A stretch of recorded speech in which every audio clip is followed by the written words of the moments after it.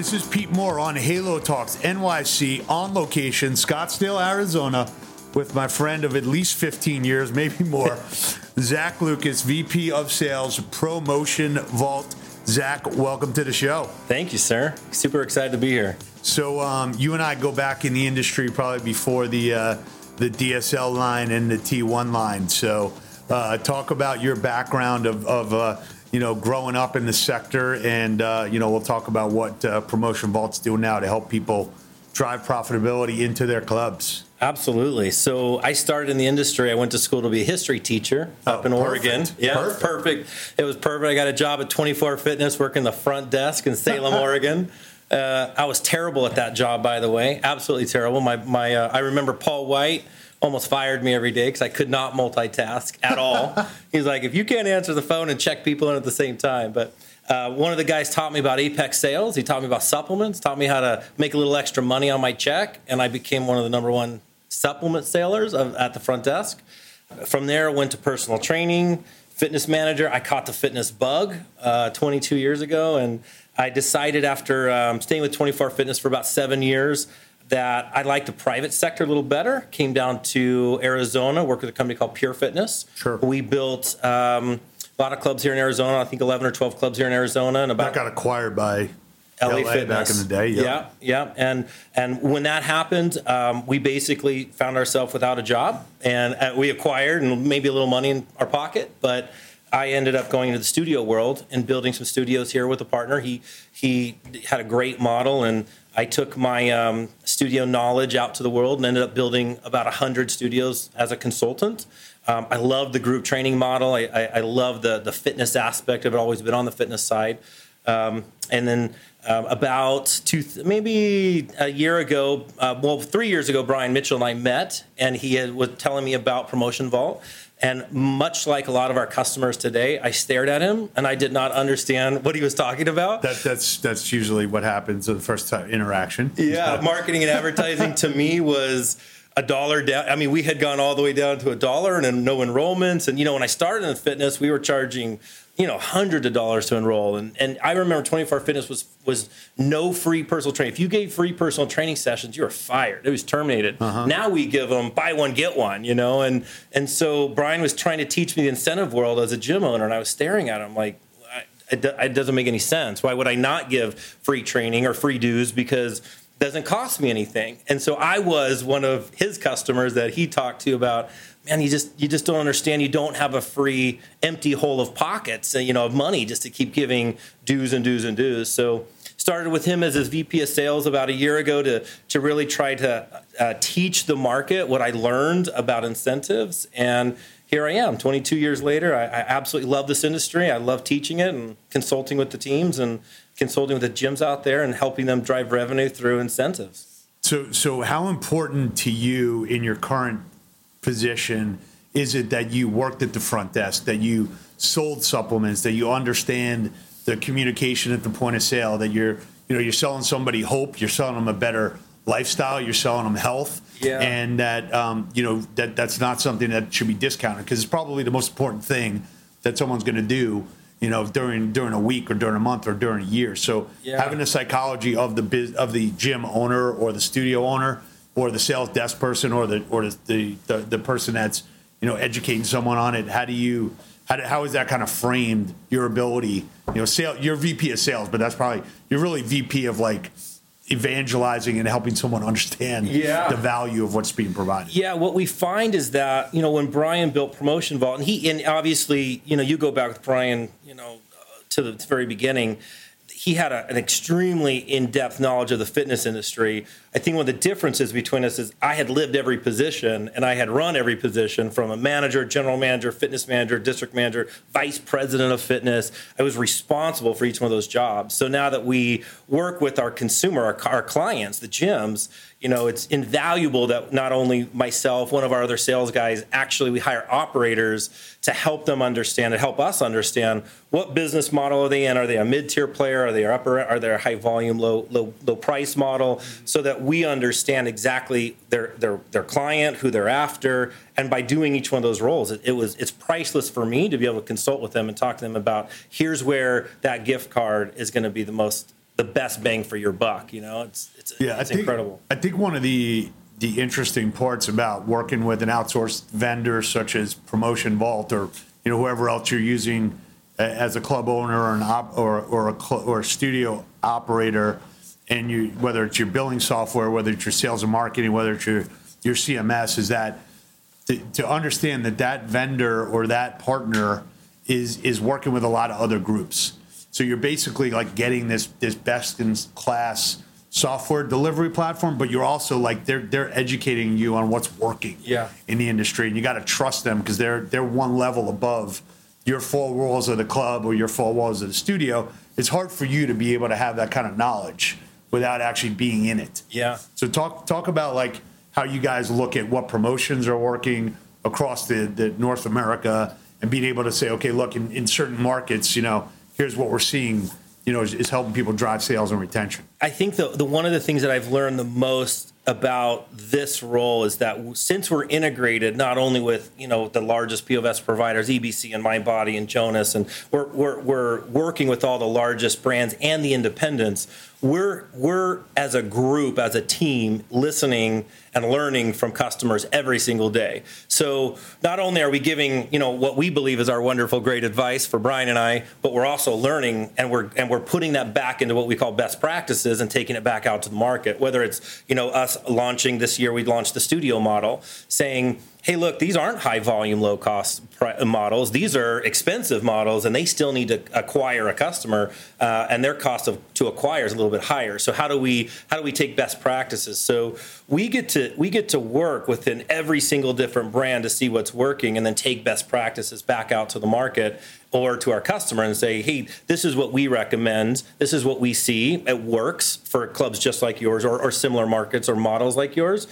And then they get to also kind of push back and say, well, these are what our thoughts are on that. So with working with all these customers, we see this nice blend of us knowing all this information and then taking it and applying it to their own, marketing and advertising and sales. But really, it's invaluable to get to work with thousands of locations because we get to see, all the best practices across the brands. Yeah, as a lot of people say, well, the club market and the studio market is oversaturated. And then I looked at a stat the other day that there's like 200,000 fitness locations in the U.S., but there's about 700,000 places where you can buy a beer. Yeah, so like maybe that should be flipped on its head, and we got 700,000 fitness studios because you're basically trying to get somebody's time and where they're going to spend their dollars, whether that's on entertainment, which we're providing in the fitness industry. But as you look at clubs or studios that come in, and what we see is that people build a beautiful location and think that the door is going to swing open because someone's going to say, hey, look, that place is, beautifully architected. And I think a lot of the studio operators don't fully appreciate that this is a sales and marketing business, and you got to keep that door turning because you're inevitably going to lose people, not because necessarily something you do or don't do, but it's human nature to work out and to hop around and try new things. So as you think about educating people on what dollars they need to spend on marketing, what a customer costs to walk through the door, what and being in it from 24 hours, which is a pretty hardcore sales culture. How do you kind of how do you explain that to the average studio operator? It's, to say like, hey, look, in pre-sale, you got to spend $50,000. They're like, whoa, I didn't budget that.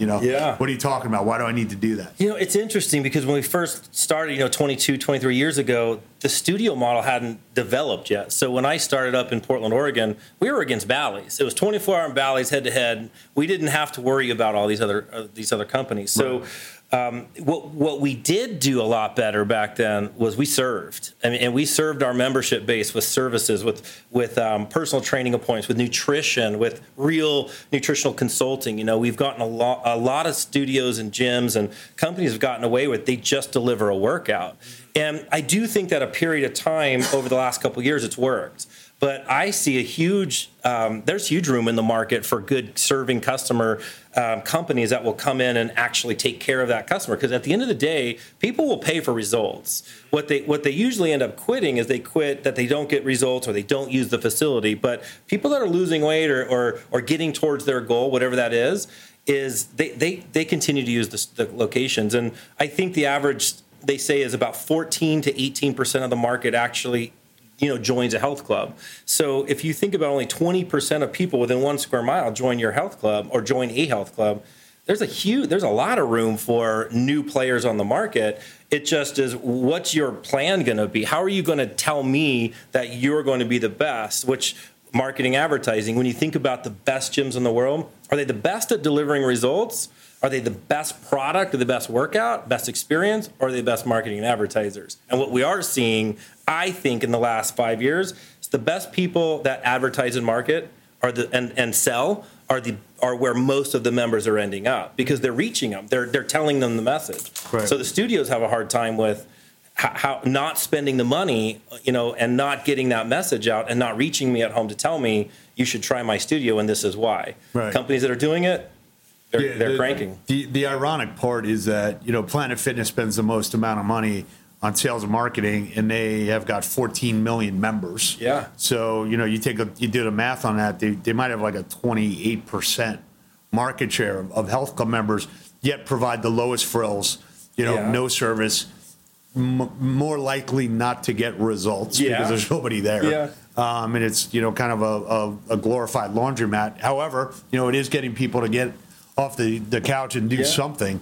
So, as people are starting to use the promotion vault from a gift card standpoint, from rewarding members for referrals, for taking 10 personal training sessions, how has it been over the last year or so to educate the club operator and the studio operator, say, look, there's a part of your business where we got to get people in the door. You got to then deliver the results that you promised. And then you got to reward people, just like every other industry. I check into a hotel, I got my reward points. I go on a plane, I got my reward points. I go on JetBlue, and they say, I appreciate you being a Mosaic member when I check in, because they know that I like that, and I want that. So, how do you think about, where are we in the spectrum of you being an educator to you being a provider and like a value added addition to like what they're already doing? Yeah, it's interesting, because I think the planets prove the point that marketing and advertising, no matter what falls behind it, it works. Right, I mean, when I watched the ball drop from here in Arizona, sure. I know you live in New York, so you're real close to it. We watch it from here. The whole day, you would think is Planet Fitness, because everywhere are those purple things that everybody's flicking around, right? So you would think in the world of America that Planet Fitness is delivering the best results across the world in fitness, but really they're the best marketing and advertisers in the game. So I see a lot of the companies needing to step up, and if you are going to compete, you got to find that middle ground between spending the right amount of dollars in your marketing and advertising and telling your story, and then having the product, almost outserve that company. Or if you're going to try to be the similar brand that doesn't have personal training, that doesn't have Group X classes, you're going to be out-dollared. There's just no doubt about it. Right. So you have to bring your unique style, your unique product, and then you have to deliver on it. You have to deliver on that experience. It's really, we're talking, Brian and I, the CEO, were talking a lot about this the other day, that customer service is dead. It's really member experience. It's about the experience of that client, or even we focus here on not using the words customer service or client service, but client success and client experience. Because nothing's ever going to be perfect, but can we deliver the best experience for our member or for our client, even a promotion? So some of the metrics that we look at, and maybe you could shed some light on this from your end. But if you're a middle market big box gym, you got to spend at least $10,000 a month on marketing, and there's really no way around that. And if you're a studio, you should really be spending $3,000 to $5,000 a month, and you got to spend it every month, and you got to understand that every month starts a new sales period, and you got to ingrain in people that we're never done because people are going to come and go, and we got to keep this machine and engine going. And when we see some of these companies come in and ask us to evaluate their business, typically the biggest red flag is when I see the marketing costs go down, and then they figure out, well, we didn't think that marketing was working. So how do you educate, or what's your pitch to people when they say, whoa, $20 gift card, like that costs $22? And it's like, well, you're getting a member that's probably got a $300 or $400 lifetime value to start. Plus, if they become a member and they're an avid, raving fan of yours, they're probably going to tell 5 to 10 people, how they lost weight or how they, gain muscle or how better they feel. So, like, how do you educate people on like the return on this? And it's not just like, here's an Excel spreadsheet and here's what's going to happen, but like the philosophy that like this is what you got to do. It's really hard in the fitness business to move our clients a lot from free, that it doesn't cost me anything to give a free month the cost of acquire. When you're a $30 a month club, it certainly costs you that $30 next month, to, hey, we think you should give a $30 gift card, and use the sales narrative that, hey, we've taken care of your enrollment or your first month's dues with a gift card because of our digital hoop and only 30% activation. It's only going to cost you $10. So what we do is we teach them that with gift cards, you should be about $600 to $1,000 a month of your marketing and advertising spend. Partner with these big brands, and we teach them. January is one of the busiest. In my experience, one of the examples of fitness business where a lot of these people the fitness business turns off a lot of their marketing and advertising because they get natural guest traffic. Well, in other verticals, they turn it on. They're like, wait a minute, I'm going to see 1,000 more people. Yeah, Black Friday, right? Black Friday, I'm cranking down the specials. I'm going to spin that member life cycle. I'm going to put gift cards here, gift cards there. They're in the club. I'm going to get them to buy retail. I'm going to get them to member, to do PT orientations. It's an industry that sometimes thinks, I have friends that are endurance runners, and they would tell me they would never buy a certain shoe from a certain company to endurance run. But yet that shoe company hits me every day with a different advertising that tells me why they're the best shoe company in the world. And they don't turn it off just because they have a good month or a better month coming. They crank down on it when they're doing better. So it's just a philosophy of marketing and advertising, them understanding that they need to budget out. Some of it goes towards their Facebook, some of it goes towards external pieces. But for gift cards, we've seen studies that people like the value add and the incentive 3 to 1 over a discount. I mean, think about a discount. I'm a member walking in your door. I'm not paying you. I don't have any value for your service, and you're going to tell me I don't have to pay something that I already wasn't paying. Versus walking into your store and saying, hey, Zach, here's a Home Depot card. Well, I just spent $50 at Home Depot fixing my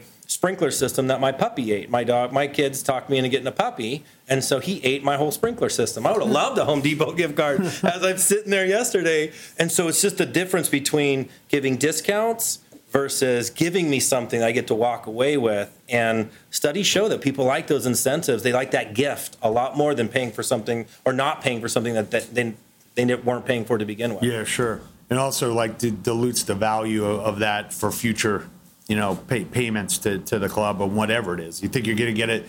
But one of the guys I used to work for said, if you give up price, you will never get it back. Agreed. So don't give up price. So the second thing that's really intriguing to me about the gift card business, when I was running my software company back in 2000 and 2003, we did a deal with Disney. It took us like 6 months, and it was an awesome promotion. And it was being able to say that we had Gold's Gym and like Pirates of the Caribbean. Oh, yeah. And I worked that hard. And I flew to California several times, and we had to get all sorts of specs with you're allowed to do this, you're not allowed to do this. The interesting part about the gift card business is basically me. If I had Pete's Studio in New York City, through Promotion Vault, I could do a discount. I could do a gift card with Amazon, or I could do a discount with Home Depot. And the perception is now on the member side, like, holy shit, Pete's Studio's got a deal, like they're partnered up with this big brand. Like, how the hell did they do that? Right. But the way the gift card business works, you're allowed to do that. Yeah. So talk about a little bit of the psychology around brand association. Yeah, we teach that all the time because, even when I owned my own studio, I would tell you my studio is the greatest studio in the world. And you'd be like, yeah, great, I never heard of it. I mean, really haven't. I'm sure it is, but I never heard of it. So being able to partner with these brands that everybody knows, and having something for everybody, where it's Target or Starbucks or Best Buy, Amazon. You literally, by getting to partner with them, the consumer sees that, and the consumer they know exactly what that value is. If you throw out a $25 gift card right now to Amazon, Home Depot, Best Buy, I know what that means. That's for me. That's an accessory for my cell phone. It relates very easily. I've seen a discount this month from a personal training company that said you get 50% off. Well, what does that mean? I don't even know what the original cost was, and would that really get me in? So equating these big, large brands to your brand really gives you national exposure. And something I want to touch base on something you asked me just a minute ago, because you were right on the head of something very, very important that gym owners really need to take into account. If you call AT&T or some large mobile providers right now, or if you call your cable company, ask them for a free month. See what they say. They'll never give you a free month, because they know that the value, as soon as they give you that service for free, any customer service issue you have, you're going to ask for that month for free. Any time they throw out promotions, they use other things. HBO's free, like for cable. AT&T will use accessories or phones. They won't use their own monthly service. So gyms, we try to teach them that. Get away from using that, because you're literally, from the moment you're telling them that our monthly fee is this, but don't worry about paying it this month. Well, that sets a precedent down the future that you're basically saying my gym doesn't really cost this, and the value isn't that every single month. Mm-hmm. So use other things. Use the gift cards, and that's what we tell them to move away from. But partnering with Amazon and large brand, not even just Amazon, any large national brand will get somebody. The goal of the gift card is to get them to the action that you want them to do, and give you the opportunity to sell whatever it is that you're trying to win in fitness. Good. Yeah, this is great. So just give us a snapshot of how many clubs you guys are and studios you're currently servicing, what the future looks like over the next 6 to 12 months of how the gift card system works and what you see. Yeah. Right now we're probably over about 2,200 locations. We work with all major brands in the fitness business, most of the independents. Studio model, we're probably over 1,000 locations, probably creeping up on 1,500. As now we're seeing the larger brands jump in. It's interesting because we Brian and I absolutely love, and I know as well as yourself, we come from the fitness side, so we love it. But the gift card world for us is also moving into other verticals. I mean, you think about, being able to do test drives in cars and apartment complexes and real estate. And any time somebody wants to do an action, we can gift card it if we can see it in your data, and we can link into that API. So where I see us heading in the next year is probably up to 3,000 or 4,000 locations nationwide. And Canada, because we're in Canada now. Maybe exploring some of the other countries that gift cards are readily used in. Not every country they are. And then moving into other verticals. We get those calls every single day from other verticals saying, how do we work with you guys? How do we turn on Promotion Vault? So great. Well, Zach, we've known each other for over 15 years now, so continued success as the VP of Sales or VP of Education, or the evangelist of helping clubs and studios continue to prosper. So thanks for being on the show. Great to see you. Yeah, absolutely. Thank you for having me.